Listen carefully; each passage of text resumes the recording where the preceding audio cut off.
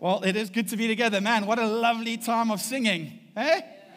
Church online. This is a little bit better, hey? A little bit better. Man, what a lovely, lovely time together. If I haven't met you yet, you don't know me. I mean, we're the plaid team. Mark, Claude, and I all wearing plaid today. Well done. Good stuff. I've got a few new shirts. I don't know if you guys have noticed. You know, come on, guys. Yeah, woo! I'm so proud. I haven't got enough. Normally it's like, hey, a new shirt. It's like, yeah, I know. And fantastic news, it was my birthday this week. Woo! So there's a table at the back. Just leave your gifts on your way out. Just kidding. I had such a lovely day on Wednesday. The box nailed it, yeah. Come on. Someone's got to say it.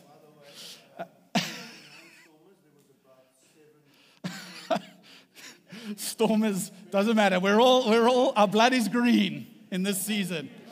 But I had a lovely birthday. I had a great time with friends and family. I got some of my buddies here. These two over here are some of my best friends. You know, this year you would have been at Meadowridge for 30 years next year. Huh? That's a long time. They're going to connect, but I just invited them to come along. If you want to know why I'm growing my beard, it's because of this ginger orca in the front here. He's the guy that I swim with, and people are always like, oh, here's the swim Viking. And then I'm standing next to him, and they're like, and his little friend, you know, like. So I was like, forget it, I'm growing my beard. I want to be a Viking. So, but we had a great time together this week with friends, and yeah, it was a really special week. So thank you, guys. Man, it's the 12th week in 2 Corinthians, guys. 12th week, yay. This is the final week of our first sub-series. I mean, the last 3 months, we've been looking at the first 7 chapters in the book of Corinthians. By the end of this year, we would have worked our way through the whole book. And this is by far the longest of the sub-series. And what Paul's doing in these final verses in chapter 7 is he's pulling together the threads of what he's been speaking about for those first 6 chapters and kind of bringing that part of the letter that he's written to this church in Corinth to an end. And it's an interesting one because the first 6 chapters are quite intense, and he's writing some stuff, but Paul doesn't know how it's going to end. I mean, he's interacting with this church. There's relational problem. Things are going down. He's stepping in, but he doesn't know where this is going to go. Is it going to end well? Have you ever recommended a restaurant to someone or a movie? I've done that very badly. And then you say, it'll be great, go. And then you start stressing, will it actually be nice? Will they like it? Will the food be up to scratch? We don't even like to recommend things anymore. Well, that's Paul's feeling a little bit like that, except the stakes are much higher. Excuse the pun. See what I did there? Dad jokes, huh? And then, so he's made recommendations to the church. He's given them advice. He's calling them to more. He's calling them to more in God, but he doesn't know if they're going to take it well. He doesn't know. He's unsure. How are things going to turn out? The guy's stressed. That's spoiler alert. Today we're going to see that it's a happy ending. We love happy endings, so yay. But I'm loving these verses today for 2 reasons in particular. The first one is that although we love a happy ending, what we're going to see today and what we've seen over the last 12 weeks is that the result was far from guaranteed. And the journey to this happy ending was tumultuous. It was painful. It was costly.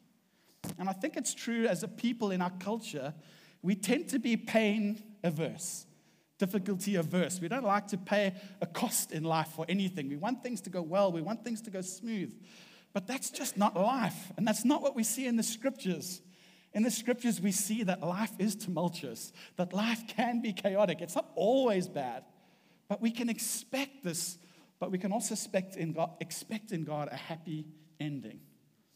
But the second reason I'm loving it is because today's text touches on some truths that I really think that if we as a church family adopt, take in, make our own, that we're going to become a far more mature, compelling people. And that actually our ability to fulfill the mission that God has for us we're just going to become so much more effective at that. So I'm excited to share with you for those reasons. If you wouldn't consider yourself a Christ follower, and maybe you're visiting church, new to church, hope you're feeling relaxed, hope you enjoyed the time. I know it's not normal for a bunch of people to get together and sing like we do, but man, we love God, and it's how we express how much he means to us. So I hope you feel welcome, hope you feel relaxed. My hope for you today is that you catch a glimpse of the goodness of God. And that you see that God actually loves you. He doesn't just love the world. He doesn't just love the people around you who may look all good and clean and morally upright. They're not. I know a lot of these people. You're in good company. We're gathering here in the name of Jesus through his kindness. So where am I going today? 4 movements that I'm going to look at in today's message, just so you know where I'm going. First, we're going to see Paul appeals for reconciliation with the church. Then we see that Titus, Paul's buddy, brings word of the severe letter. I'm going to explain all this. Then we're going to see the journey to repentance. How did this church get to the point of this happy ending? And then we're going to see that repentance brings encouragement and joy.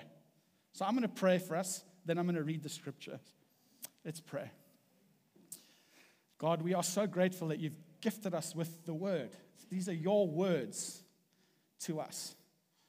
And they're not here just for us to study and understand. Your word is given to us to transform us. And so we pray that you do that, God, that you transform us. God, that we are changed. God, that we are made new. That you would let loose the power of the word in conjunction with the Spirit in our hearts and our minds today. In Jesus' name, amen. Is this me? Hello? Should I just keep going and see if it works? Otherwise, you can chuck me that thing. Okay. So Paul, in the chapter we're in, what's wrong? Is it this? Sound guys are like, we can only do so much. But then I wouldn't feel masculine anymore, so I can't. If Ed shaves, I'll shave. Okay. So remember, last week we looked at chapter 6 and the verse of 7. Today we're on 7, chapter 2. Now I want to remind you that the verse last week, if you open your Bible and you look at 2 Corinthians 6, verse 13, it says this: as a fair exchange, I speak to you as my children, open wide your hearts also. But from this verse, he goes into what's called the Great Digression, where he starts to speak about, don't be yoked with unbelievers. What does righteousness and wickedness have in common? Jesus and the devil. So he writes this whole little thing, and then he seems to go back to where he left off. So today, in a sense, we're picking up where we were 2 weeks ago. Because look how it starts. It says, chapter 7, verse 2. This is like a whole lot of verses later.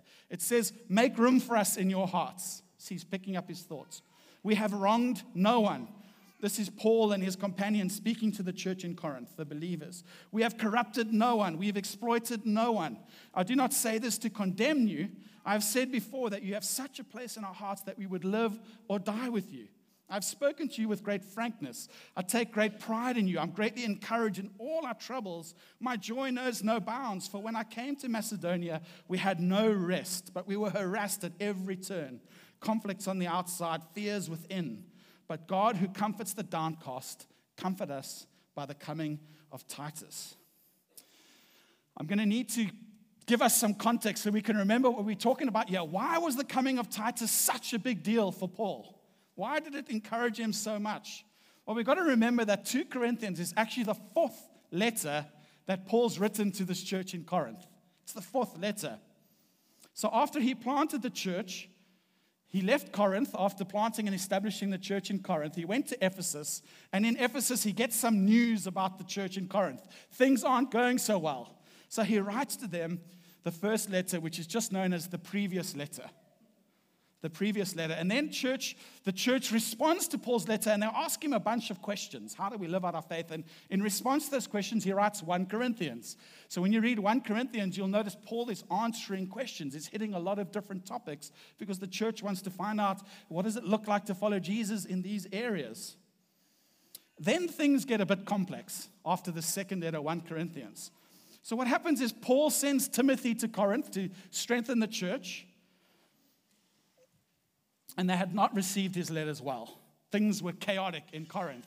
Corinth was the church that was in an absolute mess. So Paul, after sending Timothy, decides, I need to go myself. So Paul himself now goes to the church in Corinth, and this is what's known as the painful visit. It goes badly. It goes very badly. In fact, so badly that Paul leaves early. It's so painful for him, it's so painful for them, that he decides it's better for me to actually leave, maybe try again later. You see, what had happened is other voices had started speaking into the life of the church. They were leading people astray. They were impacting their hearts and their minds and taking them from a gospel that wasn't the gospel that Paul proclaimed to them, the gospel of truth that we know. There's these so-called super apostles, these influential people that had come into the church in Corinth, and they appealed to the Corinthians' idea of the good life. And by comparison with their good lives, Paul's life was just a mess. It was so unappealing. In fact, it was disqualifying. He struggled. He was in prison. He faced riots. He didn't always have what he needed. It just wasn't an appealing life. And for the Corinthians, they kind of just discarded Paul. So now he's got a problem. But instead of visiting them again, because he's scared, if I go to these guys again, it's going to be horrible. So he decides to write them a letter instead. And it's called the severe letter, letter number 3. The severe letter. And in this letter, he takes them on. He calls them on their sin. He calls them on their faithfulness to the gospel. He calls them to be reconciled with him. It's a severe letter. And Titus is the one who delivers that letter. So Titus takes this severe letter to the Corinthians. Now remember, Paul's waiting to meet up with Timothy. There's no phone calls. There's no WhatsApp. There's no Zoom. There's not even faxes back then. Paul's waiting to hear from Titus to find out how it went. Did they receive the letter well? So when we hear that Titus and Paul come together, this is where we are right now. So chapter 2, verse 12 to 13. Skip that one. 2 Corinthians 7, chapter 6. But God, who comforts the downcast, comforted us by the coming of Titus. It comforted because Titus is bringing word of how things went. And not only by his coming, but also by the comfort you had given him. He told us about your longing for me, your deep sorrow, your ardent concern for me, so that my joy was greater than ever. Joy. The severe letter had been well received. They had changed their ways. They had responded humbly and wanted to be transformed. So it's a happy ending. But as I said, not necessarily a happy journey. Let's keep reading. Chapter 7, verse 8. Even if I caused you sorrow by my letter, he's talking about now the severe letter that he wrote to them, to spare them from another visit. I do not regret it. Though I did regret it, I see that my letter hurt you, but only for a little while. Yet now I am happy, not because you were made sorry, but because your sorrow led you to repentance. For you became sorrowful as God intended, and so were not harmed in any way by us. Godly sorrow brings repentance that leads to salvation and leaves no regret. But worldly sorrow brings death. See what this godly sorrow has produced in you. What earnestness, eagerness to clear yourselves, indignation, what alarm, what longing, what concern, what readiness to see justice done. At every point you have proved yourselves to be innocent in this matter. So even though I wrote you, it was neither on account of the one who did the wrong, nor on account of the injured party, but rather that before God you could see for yourselves how devoted to us you are. So Paul's written to Corinthians after finding out that the church had responded well and that there was a level of restoration. And obviously he's contending for further reconciliation. But let's see now the positive impact. And then this is the end of our text today. So it says, 2 Corinthians 7, we're picking up verse 13. By all this we are encouraged. Now he's writing, he's pumped. In addition to our own encouragement, we were especially delighted to see how happy Titus was, because his spirit had been refreshed by all of you. I had boasted to him about you, and you have not embarrassed me. But just as everything we said to you was true, so our boasting about you to Titus has proved to be true as well. Good recommendation. And his obedience and his affection for you is all the greater when he remembers that you were all obedient, receiving him with fear and trembling. I am glad I can have complete confidence in you. What a lovely text to wrap up our sub-series called God's Strength in Our Weakness. You can see there was weakness here. There's a need for reconciliation. There's messiness. There's relational turmoil. Things are, but at the end, we see God's strength comes through. Well, this is God's word. May we surrender our lives to it. Okay, the first movement of the four, Paul's appeal for reconciliation. I'm not going to read the texts. You can see them. They're up there. I've asked them just to leave it up for a little while. So if you're watching online, you'll be spared looking at me for portions. So Paul says to these Corinthians, make space for us in your hearts. I mean, I preached about this last week, but it's a vivid picture. Paul's saying to them, guys, find some room, move some things around. Get rid of some of the nastiness that's in your heart. Get rid of some of the gunk in your heart. Make some space.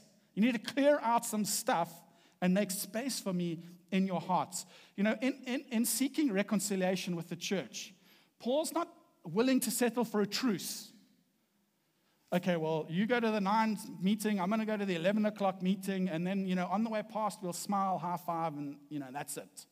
That's like some kind of a weird truce, some kind of a thing that we do to not really sort things out, but just kind of be cordial. That's not what Paul wants. He wants genuine reconciliation with the church, with people, saying, make space in your hearts.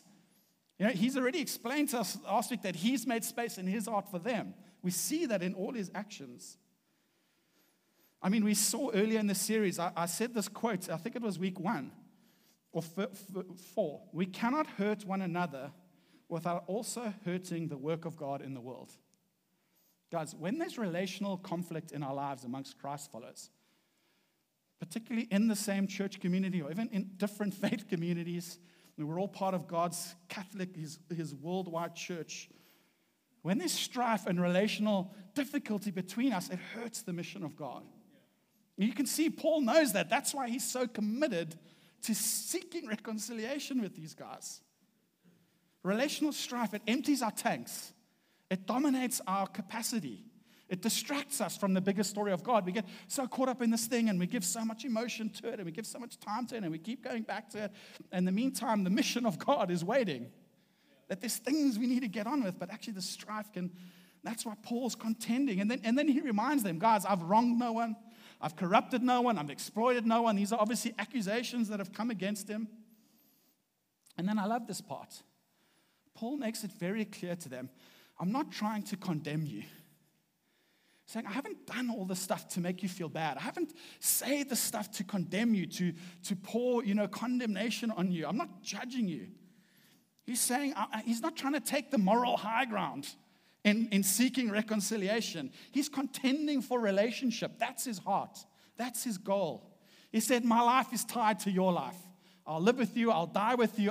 He understands that relationships in the church, we are intricately linked as brothers and sisters.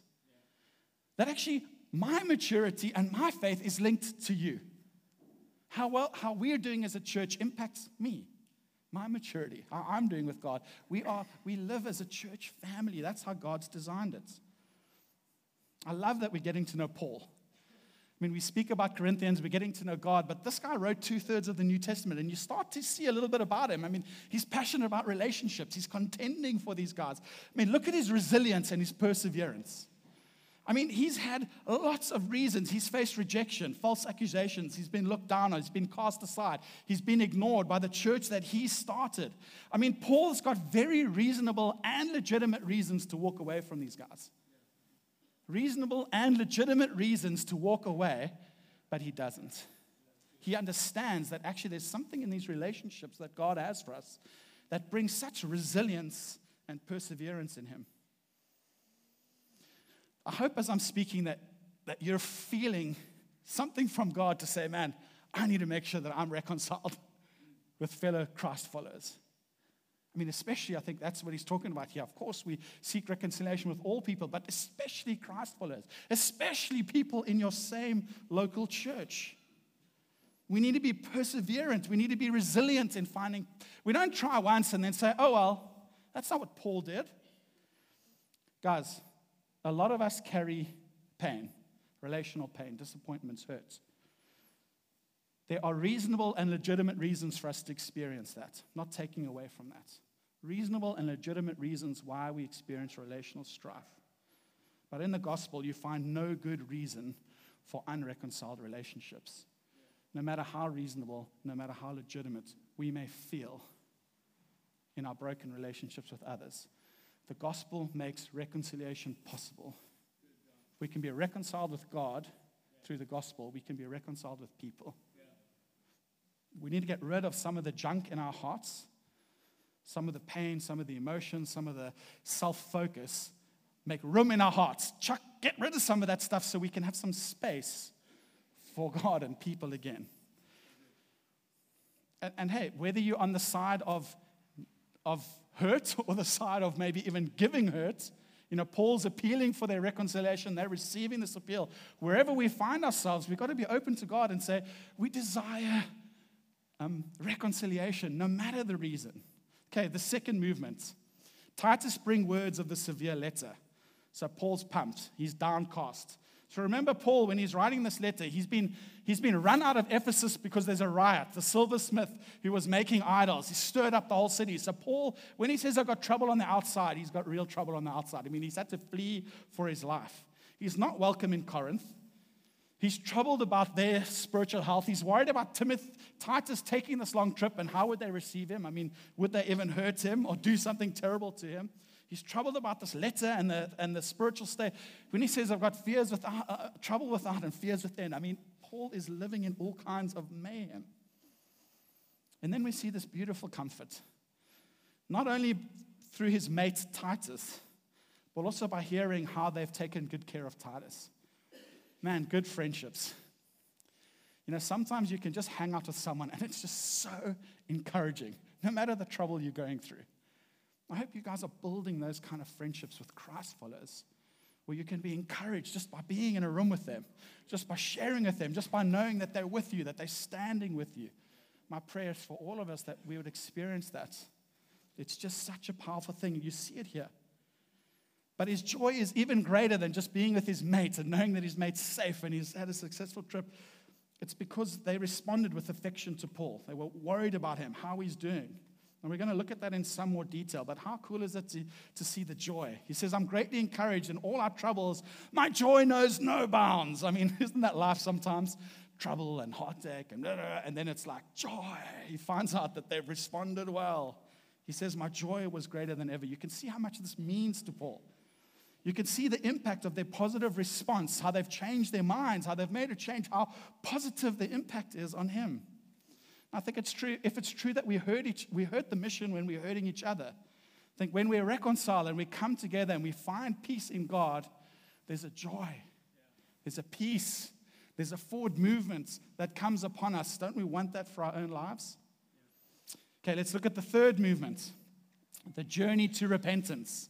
The journey to repentance. If I caused you sorrow by my letter, I do not regret it. Though I did regret it, I see that my letter hurt you, but only for a little while. I love Paul's vulnerability here. He's saying, I stepped out. I risked losing you completely through writing that letter. I mean, it's lovely to see Paul, this great apostle, the guy that wrote so much. He risked. He wasn't sure. He stepped out in faith, not knowing where things would go. He says, he admits, I did regret it. Actually, like after I pushed send and Timothy went off on the boat, I was like, oh, I've been too strong. Oh, I said the wrong thing. Oh, I don't know how they're going to take it. He's immediately regretting it. He's thinking, I might have just lost these guys. I might have just lost these guys.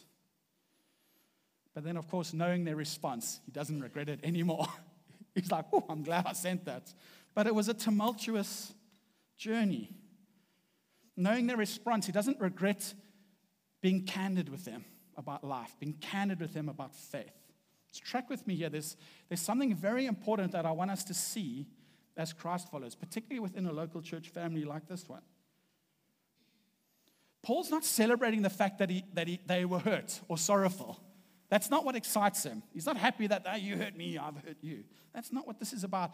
He's glad that their sorrow led them to repentance. He knows it could have gone another way. He says there's another kind of sorrow we can experience in life. Paul calls it a worldly sorrow, and it leads to death.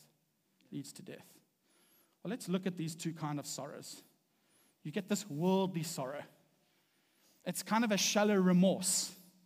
Like we kind of feel bad about something. We're not totally at ease with it. It's kind of an unease. There's a bit of regret, for being caught in a moment or, in something that happened in the past or the present, and we feel icky about it.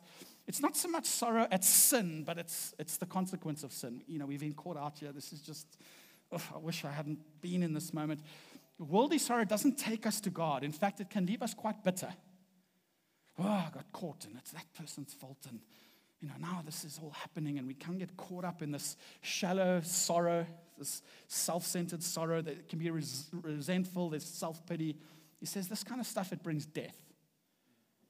Because we can experience sorrow that causes us to just get caught up. Then he says there's this godly sorrow that leads to repentance, salvation, and no regrets. See, godly sorrow draws us to God, where we confess and forsake sin as we receive God's grace. There's a sorrow that we're broken that causes us to go to God and say, God, I need your forgiveness. Thank you that I can receive it. Thank you that my life with you isn't dependent on my performance, on my abilities, that I form myself on your love. You love me because of Jesus. That's what godly sorrow takes us to God. And it brings us to repentance. That means having a change of heart, having a change of mind about something. It's soul work. So when we get to work in our souls, where we look beyond our actions, we look beyond a moment, we look beyond a certain circumstance, and we ask ourselves, what's happening in my mind? What's happening in my heart? Where are my affections for God? What am I casting my desires on? Why am I in these circumstances? And then we get to the point where I once believed this, now I believe that. Now we're talking about repentance. It's changing our mind. It's this lifelong journey where our hearts and our minds are aligned with God's word. There's a sorrow we can experience that where we fall to God, fall on our knees before God, and we say, God, I need your grace. Help me to think differently here. Help me to change some of my affections. And Paul's encouraged and joyful because their sorrow took them to God. Think about it. It's the difference between Judas and Peter. Both of them betrayed Jesus. Judas sold Jesus out to the religious powers of the day for some silver. Peter denied even knowing Jesus when he was arrested. I don't know that guy. I've seen you with him. No. Not someone else. It's the other guy with the beard. Look where Judas went. Matthew 27. When Judas, who had betrayed him, saw that Jesus was condemned, he was seized with remorse. This is a worldly sorrow. I've sinned, he said, for I've betrayed innocent blood. So Judas threw the money onto the temple and left. Then he went away and hanged himself. It's a worldly sorrow. There's no understanding of God's grace. There's no going to God. It's being so sorrowful and caught up in this moment of self-pity and self-condemnation where this thing just grinds on us that he sees no way out. Peter, on the other hand, finds himself restored. He repents. He comes to God, and we know that he's a massive pioneer in the emergence of the early church. Okay, let me just speak to us quickly. How does God want to shape us? Like, here we are, all these years later, following Jesus in church community. How does God want to shape us through this text? Well, I think it's true that culture's kind of teaching us, and the pressure's on to kind of live your own life and let other people live their own life. You know, you do you, they do them. Everyone gets on. That is no way what God wants for our lives. That is completely other to God. It's completely other to following God. It's completely other to being part of God's family. As believers, we must be concerned about each other's lives. We must be concerned about our friends who are following Jesus and the state of their faith and the state of their relationships. We've got to care about each other. We've got to be willing to get involved in each other's lives. Are we candid with each other? Candor. The quality of being open and honest, especially about things that are difficult or challenging or potentially embarrassing. Candor. When was the last time you were candid with a Christ-following friend? And you were willing to speak to them about something that was potentially awkward, maybe would hurt them, maybe you would lose them. That's what we see Paul doing. We must be willing to contend for each other's faith, contend for each other's relationships. Our lives are bonded together as God's family. We can't think that people can do them and we can do us, and that's not impacting us. As a local church family, God's designed our lives to be together because how we're doing impacts how I'm doing. Believers, we must be committed to mutual discipling. I've got the little definition up there on the screen. Deliberately doing spiritual good to someone so that he or she would be more like Jesus. In our hearts as Christ followers, that's not the pastor's job. It's not your life group leader's job. That's not the band. This is every Christ follower must be committed to doing spiritual good to others so that he or she will be more like Jesus, especially our friends. who are following Jesus.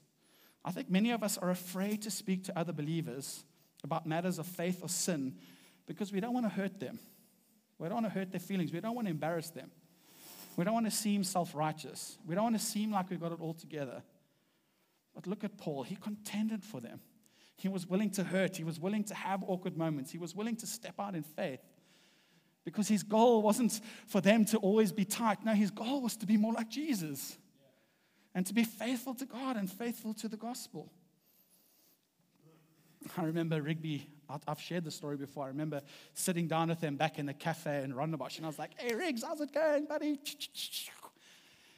He sat down, and he was like, "Don," he said, "You know something I've noticed about you?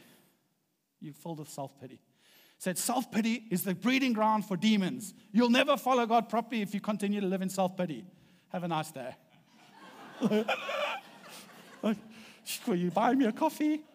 Man, that was brutal. That was candid. He was so right. I was that guy that was like, something would go wrong, and like, obviously it went wrong. Everything goes wrong for me. Like, I can't get a break. You know, like life's just uphill all the time. No, it's kind of funny, but man, this is serious. We can get caught up in self-pity where we're just convinced that everything's against us. We're so consumed by ourselves. We experience sorrow that doesn't take us to God. It takes us to pity. Man, I'm so grateful he had the courage to hurt me because he hurt me. When was the last time you did that? When was the last time I did that? Now, please hear me. I am not advocating that we all put on our moral Christian badges and become the moral police to each other. I see this in you. I see that in you. Please, let's not get silly about this. We're not trying to raise up the moral police. That's not what we're talking about here. We're talking about love. Paul loved these guys. He wasn't trying to condemn them. He wasn't trying to catch them. He was trying to reconcile with them. He was trying to cause them to be faithful to God. There's a motivation of his heart that's beautiful that we've got to ask God to put in us. I'm not trying to embarrass them. I mean, we've got to ask God. We need to want the best for each other in following Jesus. We need to realize our lives are tied together. We need to be willing to possibly hurt each other. And then you can see from verse 11 the impact.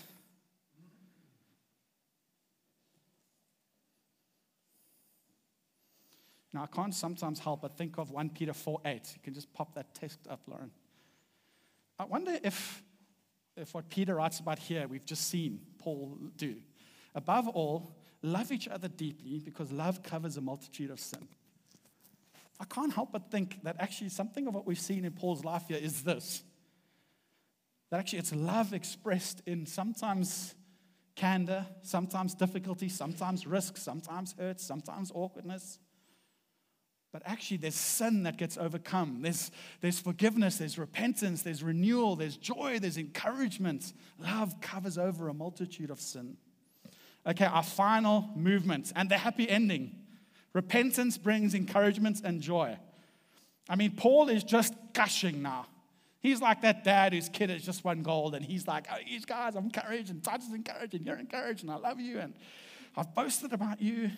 It's almost like when a diamond emerges from the pressures of nature, and you get this beautiful thing. It's like Paul is emerging from the pressures of this intense relationship where there's so much turmoil and so much trouble, and what's come out of this is beautiful and precious like a diamond. And he just gushes. Warmth, joy, celebration. Church, when we say yes to Jesus about these things, it's good. It's good. When we surrender ourselves to Jesus, when we fight for each other, when we go to war for each other, when we humbly receive. I mean, it's one thing being candid to someone. What about receiving that? Are we humble enough to receive that? Do we invite that? Do we have any friendship? Do people know they can talk to us? Do we say to them from time to time, "Hey, if you see something in my life, won't you please say something?" Man, when we say yes to God, it's beautiful. Imagine for a moment that Paul hadn't loved himself enough for this. Mark, why don't you make your way up? And the band, not just you. stay with me here. Just ignore those guys.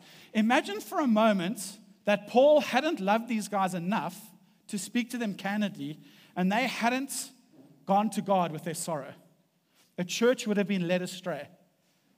The church in Corinth would have been an absolute mess as these other voices came in and just confused the gospel. The reputation of Jesus would have been damaged as this local church just imploded and did anything but reflect who God really is. Relationships would have been in tatters. So much relational pain. Titus would have been discouraged and maybe even, deeply distracted. Now, all the work that Titus did, he would have been so distracted. Paul would have they would have been fighting for these relationships, contending for these relationships, fighting for the life of this church. How much other journeys and trips wouldn't have been possible because their energy and their focus was going in here. We're going to read about soon, even the resources flowing from the church of Corinth to further the gospel would have been stopped. Guys might have said, hey, we're not actually giving you any more cash. Imagine Paul's missionary journeys had been cut short or hindered. It sounds horrible. Are we willing to say yes to God? Are we willing to persevere and be resilient in seeking reconciliation? Are we willing to speak candidly to each other, to contend for each other, not to embarrass, not to catch out, but to see us thrive in our love and relationship with Jesus? We need each other. Repentance brings reconciliation, encouragement, and joy. Let's want that as we follow Jesus together. Stand. I'm going to pray for us. We're going to sing a song.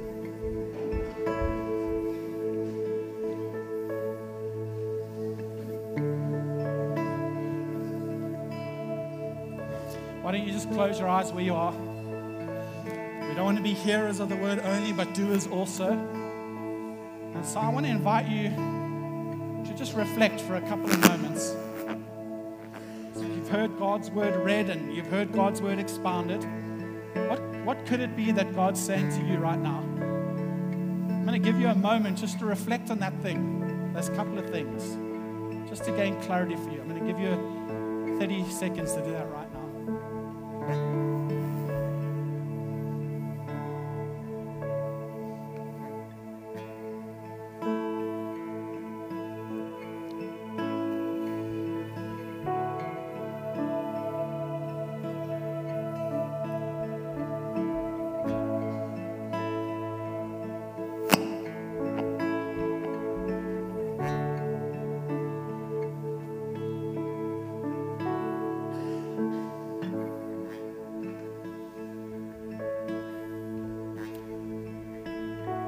God, we want to pray that you would take these moments of conviction and just drive them into our hearts in these next moments as we commit ourselves to just following you faithfully. Saying, God, we don't want our hearts to be tickled, we want to be transformed. And so, God, we pray for your Spirit to empower us in our relationships. We pray for your Spirit, God, to empower us in having the courage and the boldness to love enough to speak truth in love. Not to embarrass, not to condemn, but to restore. God, we pray that you put in us a passion for each other, a love for each other, a desire for each other to thrive in following you, Jesus, for your glory, for your good, for the mission, for our good and our joy and our encouragement. God, that you would be glorified in us as you form and shape us into who you want us to be. That's who we want to be, God. Week by week, day by day, make us into the people you desire.